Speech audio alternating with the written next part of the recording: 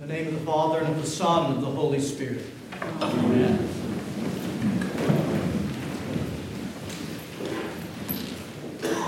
Today we celebrate Mass for the feast of the Apostle Saint Matthias.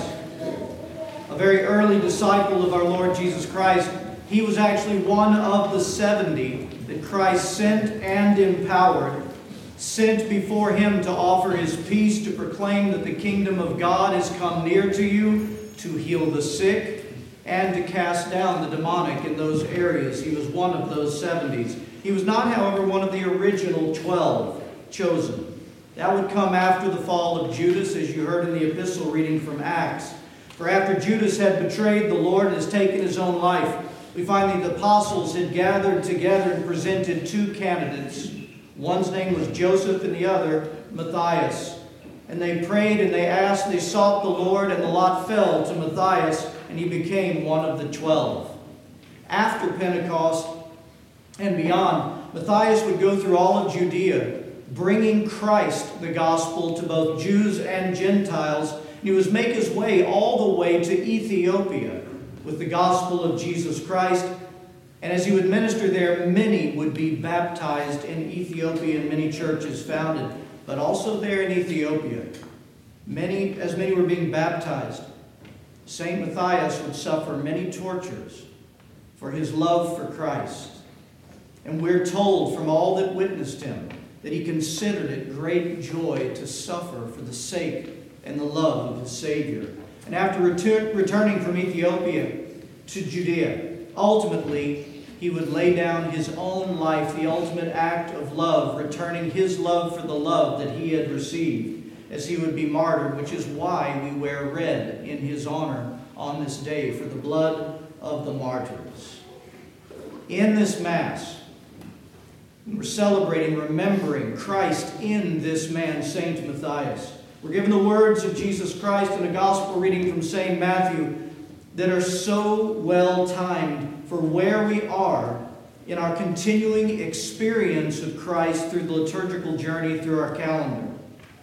Next Sunday is Septuagesima Sunday, which means we begin our 3-week preparation to journey with Christ in Lent to his cross, through his cross to the resurrection. The reason that I see Christ's words so wonderfully timed for us this morning based on that reality is that the words of Christ reveal to us something so fundamental to the life of experiencing his salvation day in and day out.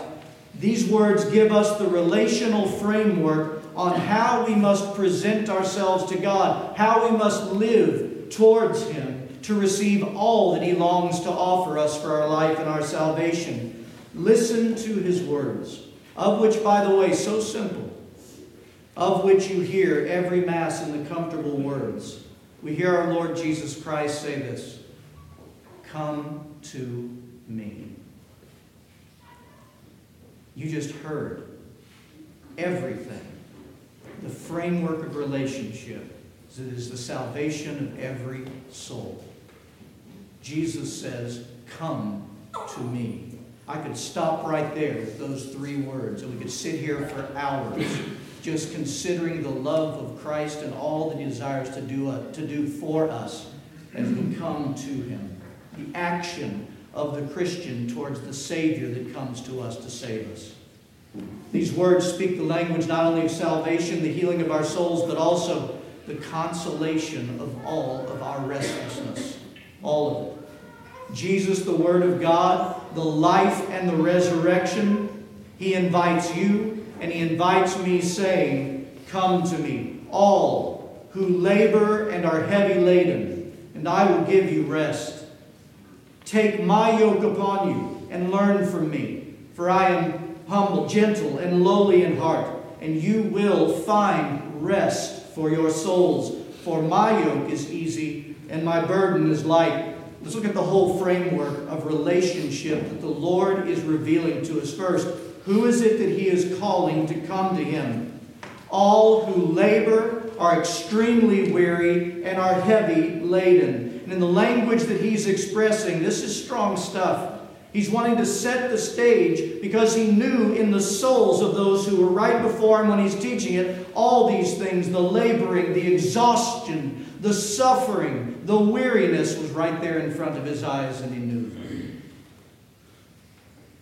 So here's what he's really saying. Come to me, all you who labor. And when he says that, you who have grown weary and are exhausted with the burdens of this life in the daily round of a fallen world, all the sufferings that we must experience in this life, you who are beaten down and tired by all of this, exhausted in your body and your mind and in your emotions, come to me. Come to me. What about heavy laden? Come to me, all you who are heavy laden. All of you who have placed undue and unhealthy burden upon yourselves like the Pharisees did and like the Pharisees were doing to others. You who think and have been trying to live as if you have to work in your own striving and energy to be righteous, to fulfill the law out of your own energy. And therefore, because of that, you sit here before me, Christ is saying, exhausted, failed. Come to me, you who Satan has overburdened with the constant accusations, the bombardment of accusations over your failures and your sins, and you've come into agreement with him. We're not talking about the self-accusations that the Holy Spirit wells up within us when we do self-examinations, because he does that to move us to the experience of mercy. We're talking about the accuser who keeps the failures before us and says we are not who God says we are. Those is who he's talking about. So beaten down by these things. Or perhaps all of you who have beaten yourselves down with the burden of your own failures. You know, sometimes Satan doesn't have to lift a finger on that one. We can punish ourselves so well, far beyond what God would ever think. It's not his desire. It's not his desire. And all of that life of striving in our own energies and beating ourselves silly, it leads to heavy burden, emotional, physical, and spiritual exhaustion. Is this you? Is this me? Exhausted from suffering and trying to make every spiritual headway by our own energies and efforts, and whittled down completely by the heavy burdens of those failures. You have to get the sense of this extreme heaviness, weariness, and burden that Jesus is presenting with his words, because Christ is setting those who have ears to hear up for the very next word that is so extremely opposite of everything we just considered. Come to me with such heaviness and sufferings and burdens and weariness, and I will give you what? Say it. Rest. Rest. Rest. I will give you relief. I will refresh your soul. I will bring you to strength again. I will speak to the storm that is raging in your very being. The words I spoke to the storm, be quiet, and your soul will be still, even if the storms of life are still raging. He will speak peace to the depth of our soul. He's giving us the language of the greatest exchange you can imagine. You come to me, weary, labored, heavy, beaten down. You come to me with your sufferings, and I will take that, and I will take it away, and I will exchange it for restfulness. My rest, my peace, deep within the soul. By the way, do I have any takers on that? I see a lot of you nodding your heads, and I do too.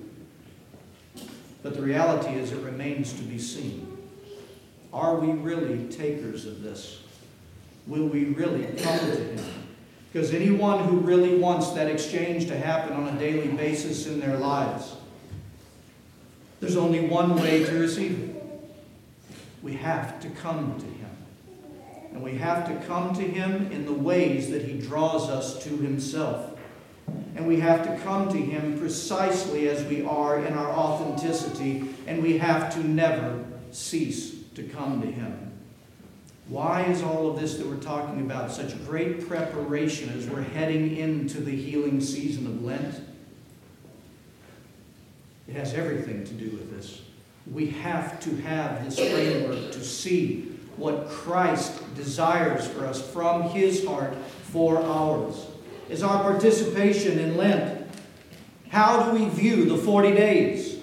How do we view prayer? How do we view fasting, increased prayer, more services to attend, and the like? Let me cut to the chase with this. Do we see Lent and all of the path that Christ leads us into, the things that He calls us to do we see it as the Lord voicing His invitation of love? Come to me. Because if we see it any other way than that, somewhere along the way, somewhere in us, we have believed a damaging lie.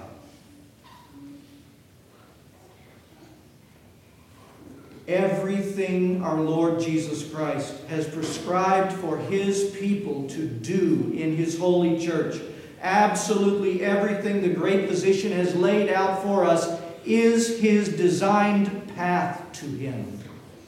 The way to get to Him and to experience that great exchange. Not only is it the path, the things that He has us do and be about, He even gives us tools to clear away all obstructions, all hurdles that would keep us from walking that path and achieving the reception of the great rest He wants to give us. Where He'll take our burden and exchange it for that very rest. We're going to be called to 40 days of fasting, prayer, almsgiving, and more services.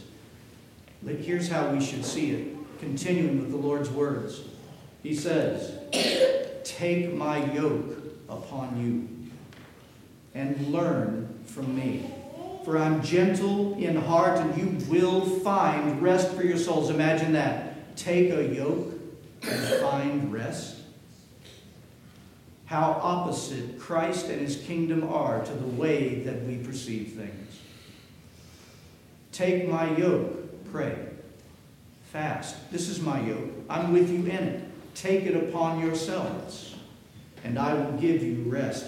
You know, the yoke in that time, He's talking to people who knew this full well. The yoke was occasionally, and actually most often, a double yoke. And in that double yoke, what they would do is they would take a very strong, trained, well-trained beast of burden, and they would couple that strong beast of burden with a youngling, one who had little strength whatsoever. And they would put them together. Now, when they started pulling the plow for that double yoke, which beast of burden do you think was bearing the weight of the work? Was it the youngling? No. The strong beast of burden. Yet, at the same time while this is happening, the weak young one is learning through muscle memory from the greater one. And at the same time is being strengthened by the little effort that he puts forth along that path to become strong like the stronger one. That's why Jesus says, "My yoke is easy and my burden is light," because I'm the one doing the heavy lifting. I'm the one giving grace. I am your strength to fast. I am your strength to pray. There's a writer in the early church who wrote a work on the Gospel of St. Matthew. We're not surely who the writer is, for sure, but we have his work. Listen to the words of this writer to hear something very important about grace in our lives in times like this. He wrote, the psalmist says about the burden of sinners, "Because my iniquities lie on top of my head, so they have also placed a heavy burden on me." Jesus says, "Place my yoke upon you and learn from me, that I am gentle and humble in heart." Oh, what a very pleasing weight that strengthens even more those who carry it. For the weight of earthly masters gradually destroys the strength of their servants, but the weight of Christ rather helps the one to bear it. Because we do not bear grace. Grace bears us. It is not for us to help grace, but rather grace has been given to aid us. That's the yoke of Christ. When he says, take my yoke, he's saying, follow me. Why? Because I will lead you on the path to me. Follow me by doing these things. And I will be the strong one that takes you through it. Do it, and you will find out. And there are only three ways that we can approach Lent and approach all of these different things that Christ has given us prescriptions to bring our souls to Him so that we can be brought to peace and rest. There's only three options. The first one is this. We should figure this one out. We do it very often. We can say no. That is always a human option. By the will of man has been since the Garden of Paradise. We can say no. And we need to understand that when Christ gives us prescriptions and directions, and we say no, I can't color code it for any of us, it's disobedience. But it's even worse than just not following a command. It's saying, no, Lord, I will not take that path to come to you. I'm saying no to my own relief and my own peace. Secondly, we can take up the fasting, prayer, and almsgiving with our own yoke alone, in our own strength. Just do the actions alone and buck it up and press through. Do so, and I promise you this, that during Lent and after Lent, you'll be as, if not more, exhausted than when you began. We can't carry that yoke without the fellowship of Christ. And that's the third option. We respond to Christ saying, you invite me to come, and you grant me a way to do so. I need you. I need peace, rest, and strength. So I'm going to abandon everything and do what you say, and I need you to show me your grace. And our Lord promises to do so, and He will grant you rest to your incredible weariness. In the name of the Father, and of the Son, and of the Holy Spirit.